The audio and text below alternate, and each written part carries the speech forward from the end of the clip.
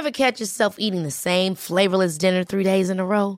Dreaming of something better? Well, HelloFresh is your guilt-free dream come true, baby. It's me, Keke Palmer. Let's wake up those taste buds with hot, juicy pecan-crusted chicken or garlic butter shrimp scampi. Hello Fresh. Stop dreaming of all the delicious possibilities and dig in at HelloFresh.com. Let's get this dinner party started. Here's a cool fact. A crocodile can't stick out its tongue. Another cool fact, you can get short-term health insurance for a month or just under a year in some states.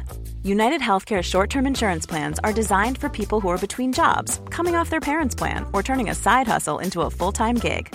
Underwritten by Golden Rule Insurance Company, they offer flexible, budget-friendly coverage with access to a nationwide network of doctors and hospitals. Get more cool facts about United Healthcare short-term plans at uh1.com. The implicit promise, I think, on a baseline level that colleges make to you is that you're going to be able to get a degree. What percentage of public college entrants would you say fail to graduate in 4 years? I'll bet it's really high, actually. It's 68%.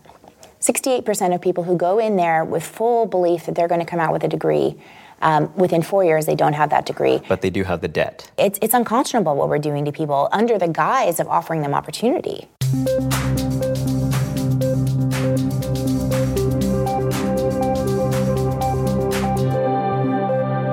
Hi, I'm Reihan Salam, and this is the Vice Podcast Show. I'm joined today by Anya Kamenetz, a Schwartz Fellow at the New America Foundation, a celebrated journalist, and author of a number of books, including Generation Debt, DIYU, and the forthcoming The Test. Anya, thanks very much for joining me. Thank you so much for having me on. It's been a very long time, I'd say many decades, during which Americans have thought of college as a ticket to a solid, stable, middle-class life.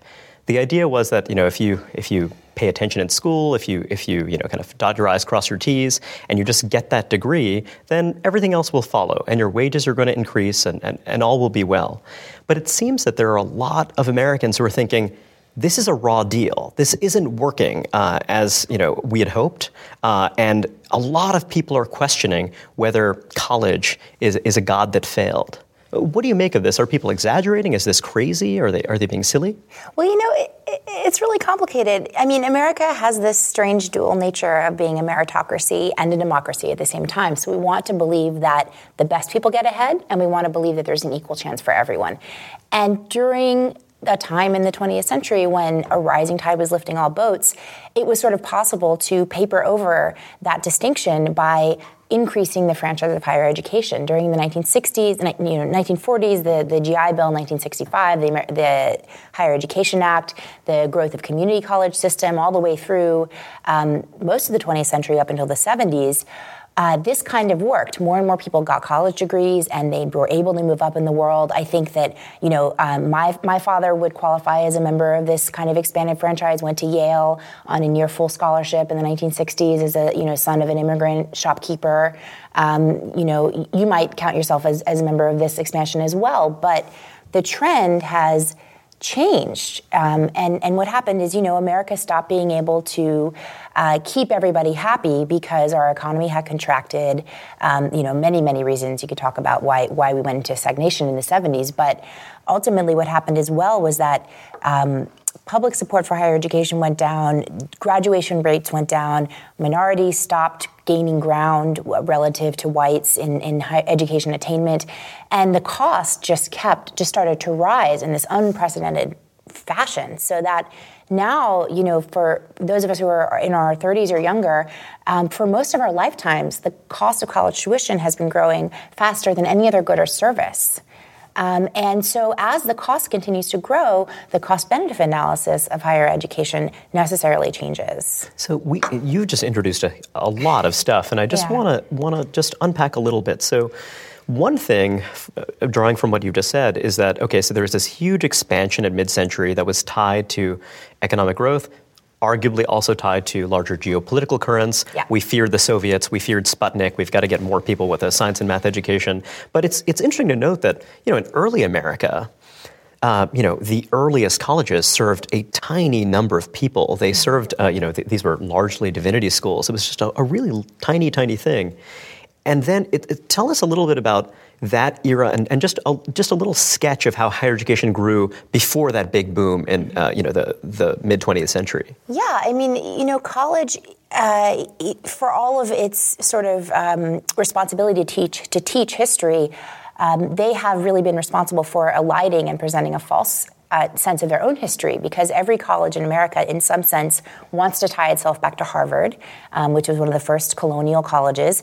And to do that, they want to present sort of a false picture of what was happening during that era. But what really, if you really dial back into the history of the earliest colonial colleges, and a lot of the Ivy Leagues are in this category, they were very small. They were, the places for people who were often the second sons of the families, were not meant to necessarily inherit, but needed to be prepared for either the clergy or for a trade. And they had it was the leftover sons. I mean, because the son that mattered was the one who was going to take on the family mantle and whatever. Right, and there was never a widespread belief in American society that a college degree or further education was something that would necessarily make you economically successful. I mean, this was something that was prestigious in some sense, but in a lot of ways it was also kind of an afterthought. And so you had a really, really small group of people that participated in any kind of university education for essentially the first millennia that it existed.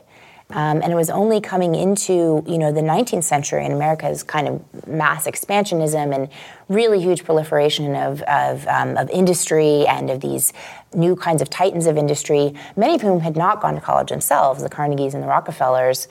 They were self-taught, largely. They were absolutely self-taught and taught in any way that they could, but decided that for prestigious reasons and to boost their hometowns, that they would want to be the fathers of new kinds of institutions, universities, that would sort of trade on and build on the prestige that had been established by the colonial colleges. And that prestige, in a way, reflected the intake. It reflected the fact that they were drawing on students who came from the most privileged elite backgrounds, even if they were the second sons, and that came to evolve. But in a way, it wasn't so much, it seems that, Harvard or Yale or what have you was transforming you, person who comes in. Mm-hmm. It was kind of like a finishing school, right? I mean, it was just kind of like we're kind of ratifying who you already are. We're accepting people who are like us, who kind of like reflect the values that we already hold. Whereas it seems that the more modern meritocratic vision is this idea that, we will find talent wherever it is, and we will shape you, and we will make you a better person in various ways and prepare you for the wider world. And sometimes you wonder, is that really what's going on? Mm-hmm. Particularly when you look at elite universities. Mm-hmm. Is that really, when you think about the idea of selection, mm-hmm. Why select? Right. This is absolutely the case that, higher education has become this sort of black box, and we don't really know what goes on inside the process of higher ed. But the claim that what's actually happening is that a Harvard or Yale is making leaders as opposed to simply selecting people who have all kinds of advantages to begin with, it's really not that supported by the evidence. Well, on the other hand, what we've seen through the history of American higher education from the 19th century on, as you've discussed, is this great expansion. Then you have the land-grant colleges. That was kind of one big thing, throughout the territories. Let's try to create these institutions that in some ways mimic the elite universities, but are also more inclusive, right. Or that are starting to do things like, we're not just going to teach Greek philology or, what have you. We're going to also teach agricultural mechanics. We're going to teach teachers. Right. We're going to, sort of try to kind of, do this thing that's going to be more service-oriented toward the wider world. Right. And that the community colleges, in a way, seem to want to do something similar as well, albeit in a different context. Do you see that as an effort that was kind of largely successful, that effort to kind of broaden it out and to kind of introduce these new... Well, so the more people participate in higher education, or that we're trying to attract to participate in higher education, the more we're drawn toward making these sort of economic arguments that higher education is going to be useful to you, that it's a good personal investment, and that it's good for society, it's good for your community as well. And on a broad scale, very generally, this is borne out by the evidence. You do see that when people get a degree, a diploma, it has an impact on lifetime earnings and that sort of thing. So there is, although we can't say exactly how it works, works, there is some kind of process effect that comes from education. And therefore, I don't think the claims that a university makes to being of public service are necessarily hollow. But the point to keep in mind is that universities are, like any institution, created to serve fundamentally their own welfare and their own success and their own expansion. And the claims that they make on behalf of service to others, service to the disciplines and scholarship, or service to the public, communities, service certainly to students and alumni, those claims are really secondary to their number one point of order, which is to perpetuate and expand themselves. Wow, that is breathtakingly cynical and interesting, because it's certainly true that when you think about the prestige of the modern American university, think about the prestige afforded to presidents of universities, or also just in any political debate. Well, until very recently, but I mean, I think that, you could say that people who are the champions of higher education and expanding higher education just had a huge advantage over everybody else, because it's kind of like mom and apple pie. I mean, who doesn't want as many people as possible to go to college? And these are the people who know best. These are the people who kind of, want to grow these institutions for the greater good, presumably. And what you're saying is that, well, wait a second. There is something called education that might be a good and valuable thing. And then there are these institutions. And education is part of what they do, but it's not all of what they do. Right. And sometimes the mission of kind of bettering people's lives and the internal imperatives of these colleges and universities might clash. Oh, I mean, and I actually don't agree that that's cynical. I think that anytime you have any organized human behavior or any organization, it's going to work toward its own ends that are somewhat independent of the people within it. And if you look at the way a university is organized explicitly, you could put its functions into several different buckets. But basically, just sticking with the land-grant colleges and institutions over, from the 19th century up till the 1930s, the professors themselves got organized and sort of created they professionalized themselves, and where what had been a very low paid and sort of a profession, again, for clergy members who weren't good enough to attract their own congregations, basically clerks who read from very kind of rote curricula that didn't really change much from decade to decade, in the 19th century completely turned around because of the expansion of science and research to people that really controlled their own fiefdoms, the disciplines, anthropology, psychology, economics, physics, and on and on. And these were like industrial scale endeavors sometimes. They produced huge amounts of economic return, and they captured research money. They became very closely associated with the workings of the government.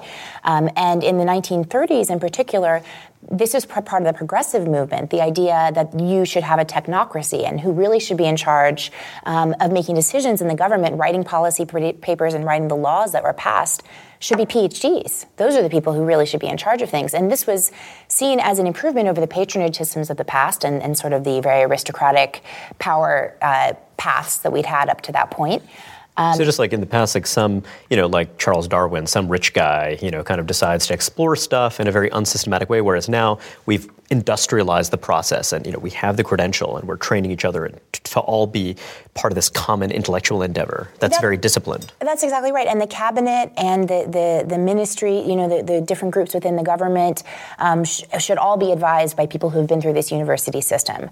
And so what that actually ends up doing is that the experts are the people who come through the system, and they continue to contribute more and more power to the system that they came from. Because how do you know that someone's an expert? It's because they have a credential from a university. It's like a guild, or it's kind of, you could describe it as this kind of racket in which, if you're opposed to the system of creating expertise, then you're undermining my credentials as an expert. Right. So I must defend the system. It's interesting because when you think about Abraham Lincoln, he was a guy who just took the bar exam. Right. He never went to law school. I imagine many elite law schools would be delighted to claim him as an alumnus, but he was not. Whereas, kind of now, virtually every state requires that you attend an accredited law school. Well, and we haven't had a president of the United States who wasn't a college graduate for hundreds of years, over 100 years. Which is interesting because, in earlier, even in the 20s, 30s, 40s, it was really rare for an adult. We're talking about 5% male. of the population. Yeah, absolutely, and that's grown, which has expanded people's access to politics. But the point being that you have to come through this system, and I think actually one of the most illuminating points toward this that I have come across is in studying the sociology of higher education. Mitchell Stevens, who's a sociologist at Stanford and the head of higher research group there has pointed out that the literature on higher ed, university as an institution, it is so thin compared to the literature on prisons, the literature on hospitals, the literature on any other institution in our society. There's this reluctance on the part of the sociologist to turn inward and look at the mother that feeds them, their own hand, the hand that keeps them. People who are brilliant and incisive critics of many other institutions, it seems rare that they turn to the institutions that produce them. There's this wonderful recent book called Academically Adrift that was trying to track, learning outcomes for students when they enter college and when they leave. And what's amazing about the book is that all the schools are anonymous. Right. I mean, no one wants to disclose the information. It was actually kind of amazing that they were able to kind of do the research in the first place. But that to me seemed really telling. Yeah, I mean, that was based on the Collegiate Learning Assessment, which again is a voluntary test that colleges give. Some colleges give to their students. They use the information internally. They do not share it. It's very interesting right now because the Obama administration is turning toward wanting to impose some kind of accountability metrics on higher education, not only in the for-profit sector, which has been politically more easy, but now he wants to turn it towards public institutions as well. And there is such people are so up in arms over this idea that colleges should be measured by any outcomes at all. But, the president of Harvard was, I believe, in the Times with an op-ed saying, college does all these things that are totally, beneficial in every single way to individuals, to society, and we never could put a metric on it, saying that, they don't want their graduates measured on their income, which is silly for Harvard, because I'm sure they do fine. But, my counter to that would just be to say, you can measure all of those outcomes. There's no reason not to. You can measure people's health. You can measure how they do in their professions. You can measure how much they volunteer and how long they stay married, and all of these things are possible. In fact, Harvard has done longitudinal studies of exactly this type. And so why are you so averse to measuring the very process of higher education in a way that is traceable back to individual institutions? Well, the cynical theory is that the reason not to do it is that colleges are overpromising and underdelivering. And that's something I want to talk to you a little bit about now. So in your first book, Generation Debt, you were talking about the challenges facing the millennial generation. Mm-hmm. The broad premise was that whereas the baby boom generation had profited from, for example, a big expansion of the public sector, a big increase in investments in higher education and much else, your argument was that people who are younger, they were facing a very different, far more challenging landscape, which would make the upward mobility of their parents' generation a lot more challenging. So you published that book some years ago, long before we had the big recession and the stagnation that's followed. Mm-hmm. Do you feel as though your predictions were borne out? I mean, they weren't so much predictions as descriptions of economic trends that were very much in place at the time that I wrote it. And yet, the discourse at the time, back in 2006, Time magazine had on the cover, a picture of a man in his 20s sitting in a sandbox, and the title on there was, "Oh, they won't grow up." Why are the millennials so stuck in extended childhood? And I was really one of the, at the time, a lone voice in the wilderness, or so it felt, pointing out that, hey, maybe the reason that kid moved back home after college is because he's got $27,000 of student loan debt, and there are no jobs in his field, and the ones that he can find are temporary, part-time, freelance. They don't have any benefits, and so actually he's making an economic decision, not an emotional one. And this whole idea that millennials are somehow putting off, adult decision-making. Well, the fact is that they are putting off adult decision-making from an economically very reasonable point of view. If you have that kind of debt, it doesn't make sense to start a new household on your own. It doesn't make sense to get married or have children. You're not going to be able to qualify for a mortgage. And so these things I thought were being misinterpreted as psychological somehow. As laziness or something like that. As laziness, as childishness, narcissism. There was an author who got very far sort of talking about how this was Generation Me. And I was just saying, there's an Occam's razor explanation here, and that is that these kids have been facing, the Pell Grant no longer pays for a public education. People are having to borrow to get through school, and they're taking on a lot of credit card debt at the same time. And when they get out, the numbers right now are that about a half of recent college graduates are either unemployed or they're employed in a job that does not require a college degree. It's shocking. Now, when you're talking about this, so part of the theory here is that in a world in which you do have those employment opportunities, I mean, you often hear that during a period of robust economic expansion, people just move faster. So, for example, something that would be an internship during a recession will be a job, will be an entry-level job, and that person will just kind of move up faster just because there's more opportunities for expansion. Whereas now you have people stuck, and I certainly see this, being a little bit older than some, people who are graduating during this time of economic turmoil. I just sometimes think to myself, gosh, this is a very conscientious, hardworking person who has been in the same job for 3 or 4 years that I would have thought of as very much an entry-level kind of thing.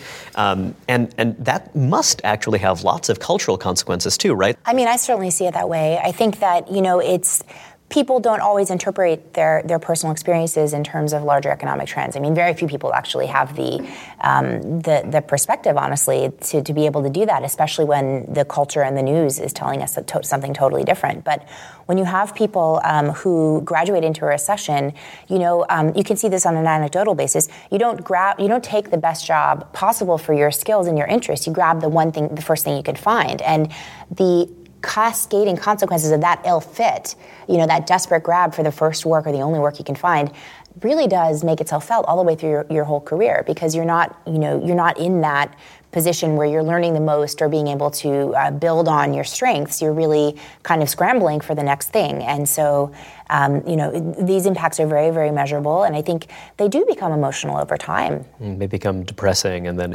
it seems natural to kind of turn to the other things in your life that might be a source of meaning.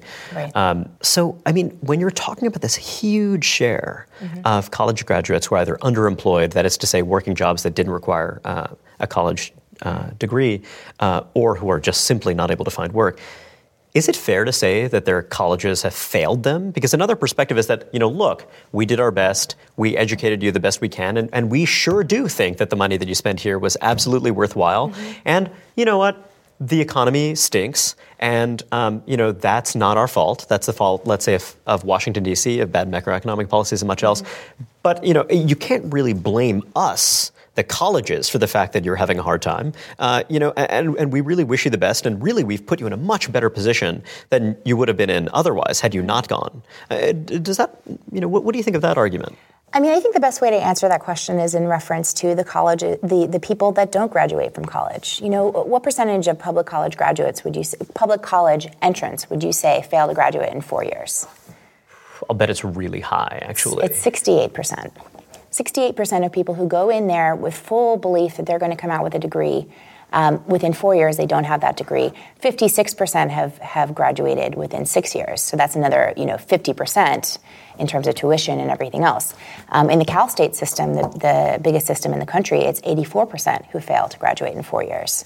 And so the implicit promise, I think, on a baseline level that colleges make to you is that you're going to be able to get a degree. And most people don't. So where does that leave all of the promises and all of the rosiness that they? So what you're telling us people? Is that there are people who are coming into these systems believing that they're going to finish a degree. They work at it for 5-6 years, and then even after 6 years, there are many who aren't finishing, and they don't have the degree, but they do have the debt. They are massively, robustly the majority. There are 37 million Americans in this country. There are 37 million Americans with some college and no degree. That's almost equal to the number of people who have bachelor's degrees, and that's across all age groups. And that of that 37 million, there's some who presumably have paid off their debt or what have you, but there's a decent number who are still burdened by it. Yeah, well, I mean, one of them is Mark Zuckerberg, right? But most of them have student loan debt that is either in deferment or else it's in default. And that's frankly not doing all that much for them in terms of increasing their earning potential or whatever else. Absolutely not. I mean, the sheepskin effect is very real. If you go to school for 3 years and leave with no diploma, you're worse off than someone who earned an associate's degree in 2 years. So one issue here, though, is that when I'm, from the perspective of a higher education institution, if I'm telling you, you are going to finish, and let's say you're a low-income student who comes attached with federal aid and much else, do I have to give that money back when the person doesn't graduate? Because that would kind of make sense if the person doesn't actually graduate. Presumably I'm getting this aid from the public sector because the idea is that this student who will benefit will earn a higher income and thus pay more in taxes or whatever else. It'll be an investment in our future. If that person doesn't wind up graduating, that deal hasn't been fully fulfilled yet. So the college has to give the money back, right? Right. That would be great if it were a standard consumer deal, satisfaction on your money back. But it just doesn't work that way. Colleges and universities don't have any guarantees for the tuition dollars that they take from people. So they keep the money Absolutely. from the people who don't ever graduate. Absolutely, they keep your money. And they probably keep the money from people who really had no realistic prospect of graduating without more support. That is a really important point. There was a test imposed on the for-profit sector called ability to benefit, because the for-profit college sector had been notorious for, in the 70s and 80s, recruiting people right out of homeless shelters and out of welfare centers and signing them up, getting their Pell Grants, and then saying, see you later. So ability to benefit is basically at the level of a GED test. But the problem and the discrepancy that we have right now is that a majority of public school, high school graduates in this country need remedial classes when they get to college. Here in New York City, they started tracking this in 2010, and they discovered 4 out of 5 public high school graduates need remedial classes when they get to community college. 4 out of 5. And when you have remedial classes, that means you are paying college tuition for a high school course. And most of the people who need to take a remedial course never graduate. I'm talking about the vast majority. 85% of people who need a remedial course don't graduate.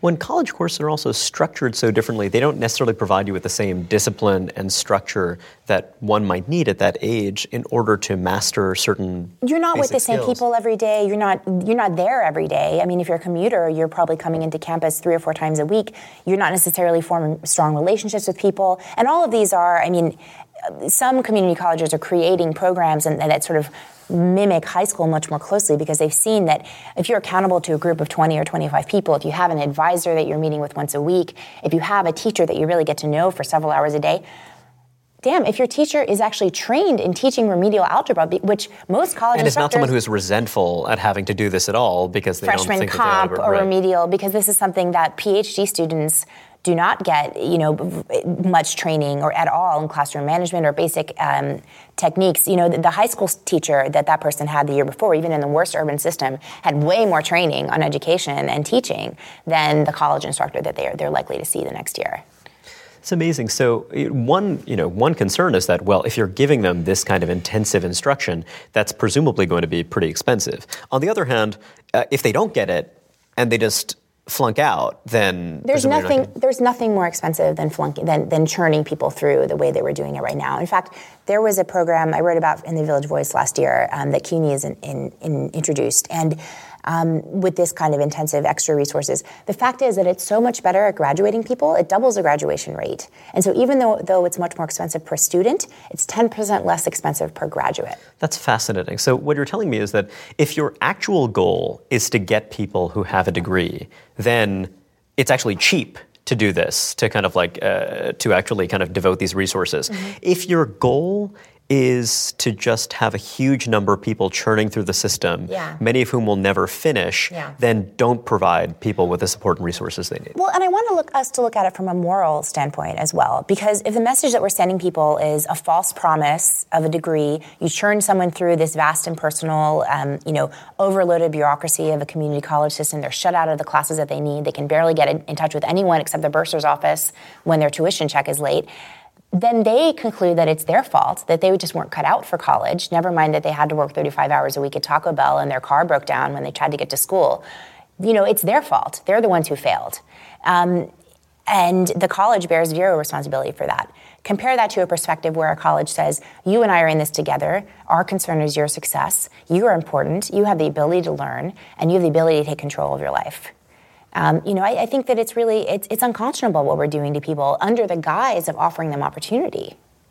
It's interesting because it seems that so many of the conversations about higher education that we have in let's say the prestige media tend to be fixated on a very small handful of elite schools, what they're doing, and they just represent such a tiny, tiny share of the number of Americans who are doing their best to go to college and to make it a worthwhile experience for them. I wonder, there's another way of looking at this, which is that, okay, you make some valid points, you make some valid criticisms, but the problem is that there are a lot of people who make these valid criticisms of the higher education industry, yet who are very hostile to it. Mm-hmm. And there are a lot of people who think, well, when I hear all these complaints, I hear, it's happening in a context of defunding these schools. We want the resources to get this right. And if we don't have the resources, how can we possibly do this? Right. And then, you have people talking about how we can do it this other way. We can do it in this, and all of these innovations seem to be about squeezing existing college professors because, these professors, they're people who are trained. They devoted a huge amount of their lives to becoming professors. Right. And then, when you the more and more you squeeze them, the harder it is for them to do their job. Right. So, that's another question. Are you just going to replace them with robots? What's going to happen? Because, there are a lot of people who are teaching in higher education institutions who are very skeptical about these kinds of criticisms of higher education institutions because they're like, look, it's not us that's the problem. It's not the higher ed institutions that are the problem. It's the government that's the problem for not offering more generous loans to students, for not making it free for people to go to college. Right. That's the real problem, according to this line of critique. Right. Yeah, I've been walking these lines for a long time, Rehan, and it is extremely complicated. The university has always had these different stakeholders with very different understandings of the process of higher ed and why it works and how it works. And I think that it's true. The gospel of, for example, completion. I just talked about some of the research about remediation and completion, and people talking about we need to focus on a completion agenda. We need to bring efficiency to higher education. We need to bring metrics and data to higher education. This is a very business-driven perspective, and it is often ties into a narrow perspective, which does come, from a pretty conservative place, that higher education is an economic investment, both for individuals as well as for the nation. This perspective often slights the knowledge production functions of higher education, not to mention sort of almost the moral and spiritual aspects of the relationships that are built within higher education, and sort of turns those into networking or, access to opportunities through people that you meet in this sort of very narrow way. And the idea that in addition to which I advocate that in addition to increasing public funding for education, which I think should be a priority, that we should actually change the cost structure of how it's delivered and to bring in these kinds of innovations in teaching and learning. That is a very controversial idea. Yeah, that sounds very scary because when you say change the cost structure, universities, including community colleges, have functioned according to a certain logic for a long time. You do your job reasonably well. Right. You get tenured, so you get academic freedom, and the wherewithal to have the economic security to do this kind of job well. Mm-hmm.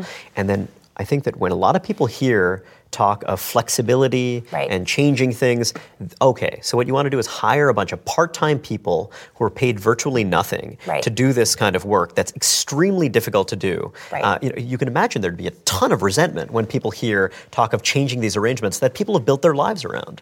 So when you talk about the existing cost structure in higher ed, the casualization of faculty, of teaching staff, is well underway. So the average cost to teach a student in a classroom has actually gone down quite a bit in the last 50 years because of the enormous growth of adjuncts, of part-time, sometimes poverty wage, no benefits instructors. And those are the people who are shouldering the bulk of classroom hours, including at some of our most elite institutions. That has nothing to do with the innovation that's going on now. It has done nothing to expand the franchise of higher education. It's hollowed out the cost and made it cheaper in some ways for administrations, but they've been spending the money on many other things, including on their own salaries. Administrative staff growth has far outpaced faculty growth across the higher education sector. Let's talk about this a little bit. That's interesting. So I think that when people think about the money that goes to higher education, they tend to think this is money that is going to educate kids. That's ideally it's going to educate,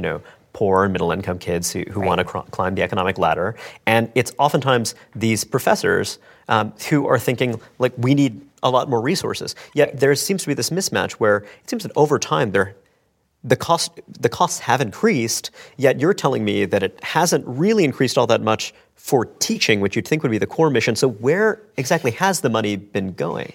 Well, it's a very good question. I think, in the biggest level, you could say that the money goes toward competing with other institutions. And I know that's sort of a circular argument, but the point that, for example, let's look. I mean, various sectors are very different, but let's look at public institutions, public universities. Public universities. Within each state, there's flagship institutions, there's regional institutions, there are the small sort of teachers' colleges. And so the teachers' colleges want to become universities. The regional universities want to compete with the flagship university. And the flagship university of one state wants to compete with the flagships of the other states, and ideally with the private sector institutions as well. And so the way that they all can compete is to climb the ladder, to offer more programs, to go from being master's-only institutions to offering PhDs, to hire more faculty, to cover more departments. And then to grow, then they have to get more students, and ideally more out-of-state students, because out-of-state students, they're allowed to charge double the tuition. So in order to get out-of-state students, you need to have all the amenities that a private institution has, because out-of-state students are in the same sort of income category as people who are going to the private sector. You're competing for those affluent students with these elite schools. And often, to an increasing amount these days, international students as well, who don't even participate in the federal higher education aid programs. So you need to basically hire marquee professors. And then in order to do all of this, what do you need? You need compliance specialists. You need enrollment management specialists. There are PhD programs in this country in enrollment management, which is the art of taking a bunch of applications and reaping the class that gets you the highest U.S. News and World Report rankings and the highest tuition revenue. Wow. So reading the numbers, doing the statistics, figuring out how to balance those two. When to give merit aid, most of the money, scholarship money, goes more toward merit and to middle-class students than it does to poor students, because it's used as discount money that you flash in front of a prestigious student to get them to come to your institution rather than someone else. So if I may, you're talking land-grant schools that were established, on the frontier so we could find people who could help increase agricultural yields or be school teachers. These have now become institutions that are trying to attract the most affluent students possible. The strongest students, not necessarily the students who would benefit the most from access to this kind of education, so that they can be more attractive to other affluent students that they can then attract. Well, and then you have to look at the growth in the development office, because in order to do this, it requires raising a lot of funds. In order to, so you have to do a lot of alumni relationship stuff, and you have to hire presidents who are really good fundraisers. That's the major activity of most presidents today, just as it is a major activity of most lawmakers, getting on the phone, soliciting donations, right? So the fact that they're earning enormous salaries kind of makes sense given the fact that their job is to bring money in. And that's absolutely right. And the same thing is true of prestige faculty members. I mean, a good, if you get a good guy in a hard science or in engineering, he's going to bring in the grants, the grant money, the federal grant money, and the private grant money that's going to sustain and allow their programs to grow. So that's another major source of revenue for a lot of these research institutions. If you're not a research institution, you don't get that kind of stuff. So you better become a research institution if you want to expand. Why don't they just specialize? Why don't you just think, well, you know what? I'm a community college. I'm going to be really good at that. I'm a teacher's college. I'm a master's-only institution. I just want to totally focus on that. Those guys can do their thing, and I'm just happy to just do this job really, really well. Well, I think the incentives just aren't there for that kind of differentiation. First of all, every institution in the higher education sector wants to be Harvard. There's only one prestige ladder. You don't get recognition for being, people say I'm the Harvard of this, I'm the Harvard of that, but you don't get recognition for being Foothill Community College in Silicon Valley, which does some of the most innovative programs anywhere in the country. That's just not a household name. So you're not being rewarded for having, being a school that takes in a lot of low-income students and graduates them within 4 to 6 years. Right, you don't get a ton of credit for We don't really publish those numbers. We don't really pay a lot of attention to them. I mean, the U.S. News and World Report rankings are based on, and in DIYU, I interviewed the guy that puts them together and introduced those rankings, and they're based on very easy to get metrics like class size and oftentimes the pay of faculty members. And they're not based on, graduation rates as reported, but certainly not, percentages or the amount that people actually learn. It's not in there. And also they're not breaking it out for type of student a lot of the time, I assume. They absolutely don't control for the type of student. I mean, you don't see, there are community college lists on there, but you don't see, of the people that your mission is specifically supposed to be serving, how many of them are you actually serving, and how well do you do it with the money that you get from them? So in a sense, what you're telling us is that when you focus just on the money going into the schools and say that the thing to do is to get more money to go into them, that's not necessarily the right way to think about it, because you have lots of constituencies within the schools and they have lots of imperatives that are leading to this kind of arms race in which they're spending money on things that might attract more money and prestige, sports teams being one example, but they're not necessarily focusing those resources on actually giving students not just marketable skills, but just giving them a high-quality education. It's very similar to healthcare in that the costs seem to be running out of control, and it really is kind of a snake pit trying to figure out why. But one of the major reasons is that there are, it's not a transparent marketplace, to say the least. People are not qualified. They don't feel qualified to make informed decisions about their own educations because there it is. You've got the expertise and I don't. So who am I to say whether this is a better college or that's a better college? Not to mention the existence of the discounting, which is what you would call merit aid, as well as federal student aid and especially student loans. All of this makes the price less of a major issue. When people are shopping for higher ed, they don't know the relationship between the sticker price and what they're actually going to pay. So if I'm a poor kid, I don't necessarily have a sophisticated understanding of all of that stuff. I see the sticker price and it might just deter me from applying at all. Whereas if I'm a kid from a ritzy suburb, I know a lot of other people went to these schools, I know how to navigate it, and it's all cool. Yeah, that's absolutely right. I mean, there's a lot of data on the idea that poor, high-achieving kids tend to undermatch. They're afraid to apply to these more prestigious institutions because they don't think the money is going to be there for them. Where the fact is that if you earn less than $40,000 a year, you're a very rare commodity if you have decent SAT scores, and the chances of getting a scholarship can be pretty good in that category. Colleges do a terrible job recruiting poor and middle-class kids and making this clear to them because, in the final analysis, even the ones that have the resources don't really want to invest them in, helping a struggling student succeed, one who doesn't have family support and other kinds of support. As much as that's nominally their mission, you can count the number of schools that do a good job with that on one hand. I think Amherst and Princeton are two that are well known for that. But in the prestigious category, mostly these schools don't really do very much to do what you think they might want to do, which is discover diamonds in the rough. A few months ago, you released a report called $1 Trillion and Rising, which I thought was extraordinarily brilliant. Now, one thing about this report is just the number in the title. And can you explain where the number in the title comes from? Yeah, the student loan debt in this country, outstanding student loan debt, is over $1 trillion, which is more than credit card debt. It's fascinating. And the report itself, you're someone who's been critical of the existing higher education system. Mm-hmm. But here you kind of put your money where your mouth is, and you offered a broad rethinking of public higher education and how it ought to work. Tell us a little bit about the impetus for the project and also about some of the ideas for how we might change the system to make it work better for students. So Third Way, which is a centrist think tank, really came to me and they said, you have all these interesting ideas about higher education. How would you like to, given a green field, a clean sheet of paper, just write what you think, how you think it should work? And I was really excited by the opportunity to sort of create a positive program and to integrate all of the great things I'd read about innovations. Because as much as I'm a critic of higher education, Reihan, I am out there seeing what really amazing, innovative teachers and administrations are doing all over the country. This is a really diverse sector in America, and there's so many great things going on. And so the $10,000 degree was really my attempt to kind of synthesize all the stuff that I'd seen. And that is the idea of, you would spend no more than $10,000 to give a 4-year degree. My idea was that $10,000 would be the cost of delivery, not the sticker price. That's amazing. So actually, you could imagine a scenario, given the subsidies we already have, right. You can imagine it being a free education, but the key thing that you do is try to change the cost structure. That's what I was really focusing on. Yeah, exactly.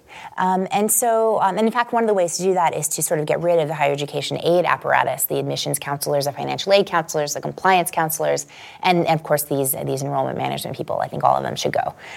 So what I was focusing on, Clark Kerr, who was the president of University of California system in the 60s, introduced this idea called a master plan. And he wanted there to be tiers. He wanted higher education to specialize.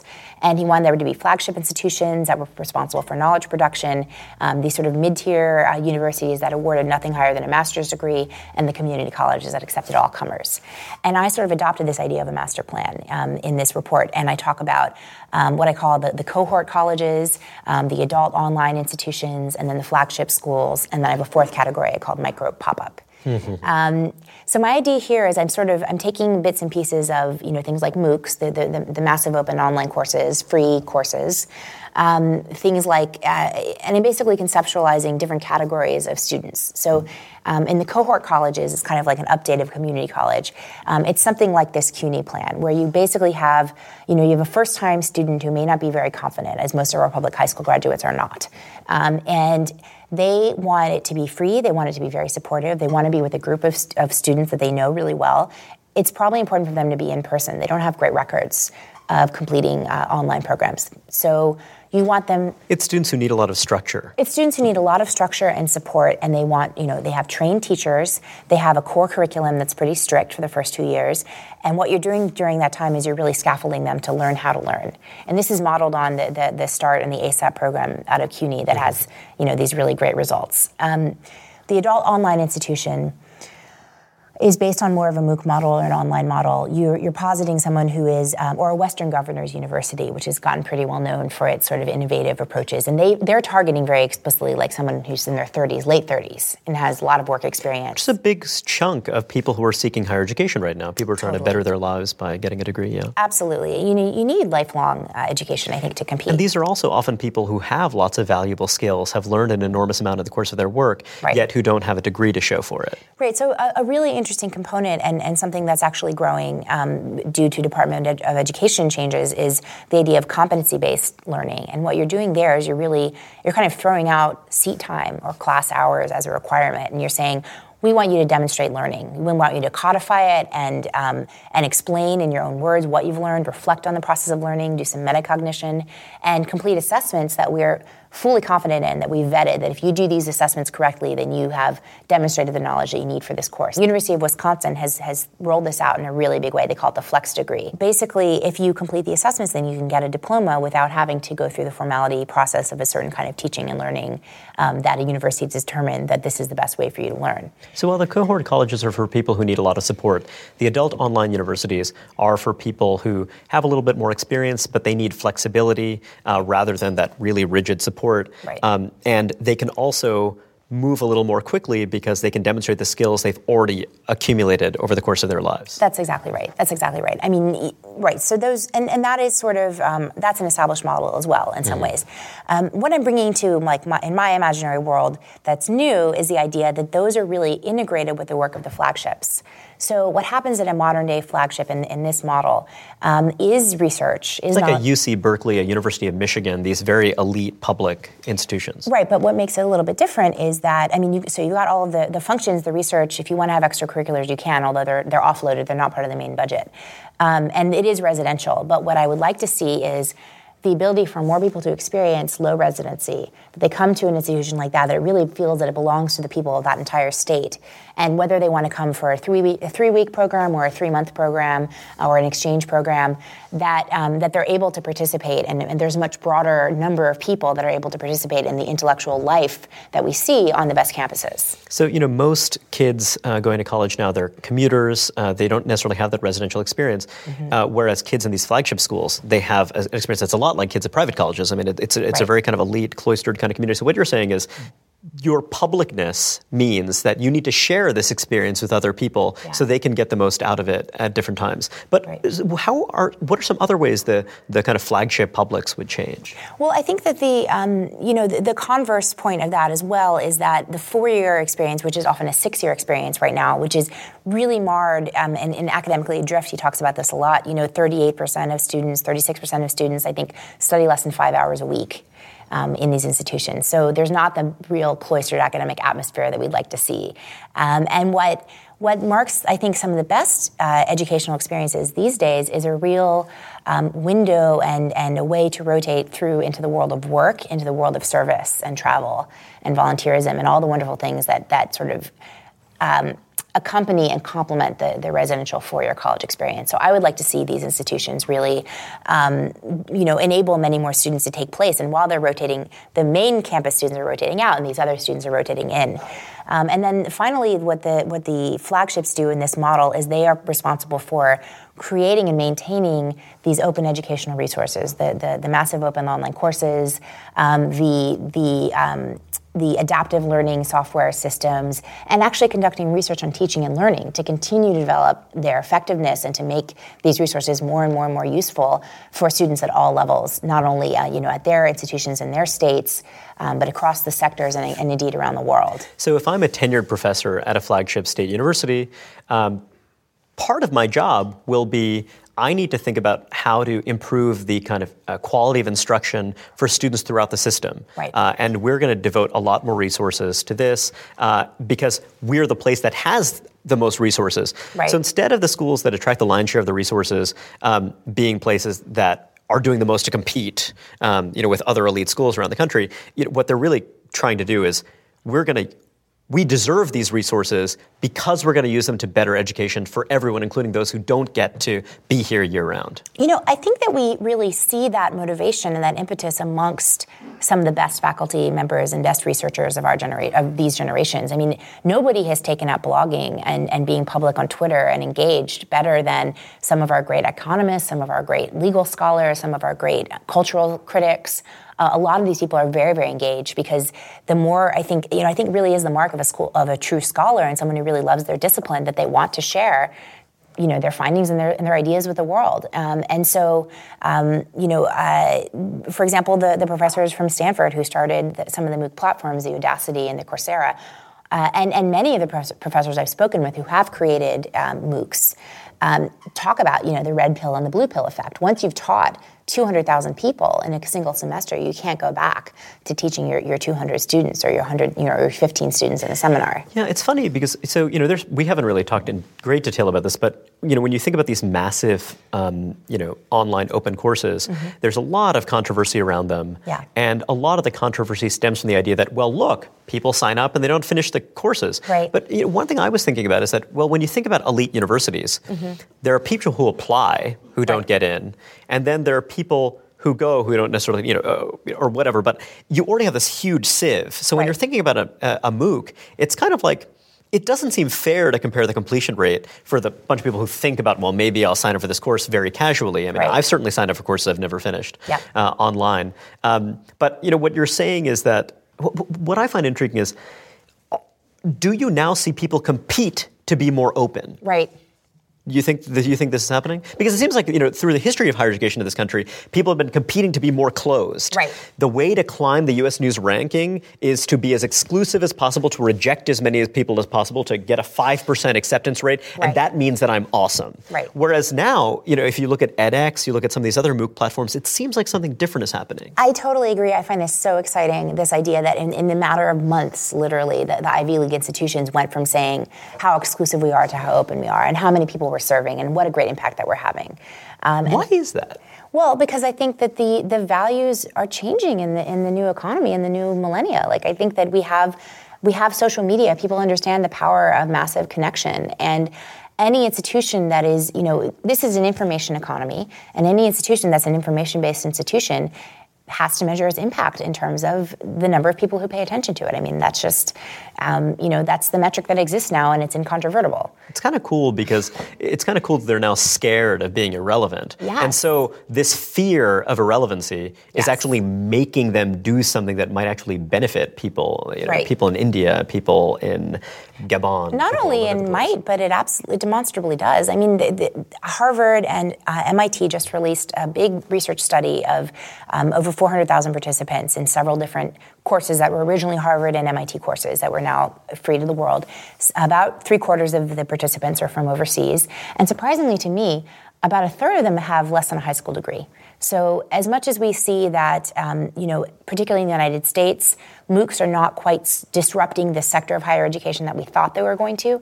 They're not necessarily disrupting the need for a first diploma or a first degree, that sort of cohort college experience, because you really do need to know how to learn in order to effectively take advantage of free educational resources. But But certainly there are those people, around the world who do have that incredible motivation and that incredible amount of talent that these MOOCs are now allowing them to demonstrate. And another, just from that recent research, another really interesting way of thinking about, the impact of MOOCs and the completion rates. One frame that I've heard, which makes a lot of sense, is this idea of all the people who look at a Duke brochure versus the people who get a Duke degree. That's one way of looking at it. But Absolutely. With a MOOC, you have a choice of looking at it in some ways as a course, or you could look at it as like a book in the library, or you could look at it as a piece of online media. And when my friend Justin Reich, who does the research for edX, was giving a presentation about this, he had someone come up to him who worked in the online media world, and he said, "Do you understand how unbelievable your engagement rates are? From the point of view of an online video, of the number of people that actually come to your site, the percentage that spend hours on that site, hours." You don't get that. You don't get that in Vice. You don't get that with naked sex videos. I mean, this is an unprecedented level of engagement with the very highest productions of our culture. Like, it should give you hope for the future of humanity, if nothing else. So you're now working on a book that is related to some of your earlier concerns, but in a somewhat different direction. Mm-hmm. You're working on a book called The Test. Mm-hmm. And my understanding is that it is about standardized testing and how it's been used in America. What led you to want to write about this? Well, a couple of things. I love the higher ed discussion, but I felt the need to sort of push my thoughts and my inquiries in a new direction. And, I had a child myself, so I started looking more at K-12 education and early education. And I had written an entire proposal for a book sort of similar to DIYU, which is very much about some of the innovations in public education or in K-12. And it rang a little bit hollow. I was looking at things that were very much on the margins. It just wasn't connecting. And I sat down with my agent and talked about it with him. And, what I came to realize was that there are a lot of great ideas in K-12 and public education right now, but they're not happening because of testing, because of standardized tests and the accountability system connected with them, starting with No Child Left Behind, essentially. I mean, obviously the origins go way back before that, but tests are this giant Hoover Dam that stand in the way of really thinking clearly and implementing the ideas that we have about what's really important for kids to know, and not only to know, but ways of being in the world, emotional attitudes, mental attitudes, all these things that scientists are discovering that really lead to success and impact success much more than anything that's measured by almost any kind of paper and pencil test. But in fairness, I mean, you said earlier on that one problem with higher education is their lack of willingness to be accountable in various ways. And, it just seems that without some kind of rigorous tests, you're operating blind. I'm not against the idea of rigorous tests and of accountability. I'm not against the idea of rigor. I'm not against the idea of accountability. I argue, and I think I demonstrate in the book, that the tests that we have don't provide rigor and they don't provide accountability. They're so easily manipulable that they actually end up being completely meaningless. So because of test prep and I'm not even talking about, something as simple as the CUT score. So, you might think that the psychometricians that design tests and sell them to states are the ones that determine where the pass rate should be.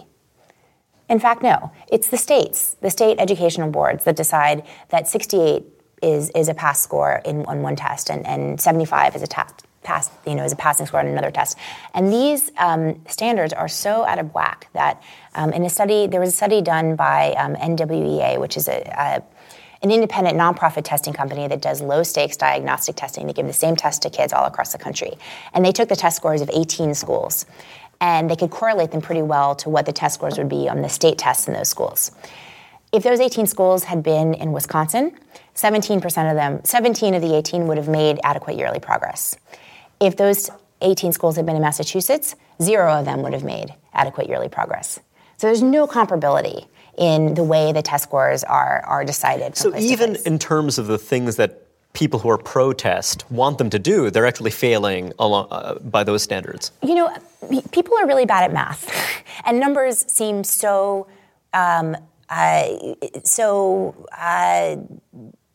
objective. Numbers just seem objective. And when you put those two things together, you get, test scores, unlike pollution data, unlike GDP, unlike any other number that a politician is accountable to, test scores can pretty much be ordered up to say whatever you want them to say. And that's pretty much exactly what's been happening. There's a pretty clear example of this recently in the transition to the Common Core tests, which are, by any measure, much harder. So they're being given to students in New York City and Kentucky ahead of the rest of the country. And in the places where they've been given, test scores have dropped 25, 30 points in 1 year. And so what that means by the accountability structures that we have in place, it means that our students are 25 to 30% dumber, our teachers are 25 to 30% worse at teaching, and all of our schools are a third, more likely to be failing. Is that true because of the meaning of one test? No, obviously not. But it's written into these formulas, which have put the numbers on the test above any other reasonable criteria. Anya, thank you very much for joining me. I really appreciate your having taken the time. Thank you so much for having me. It was really fun.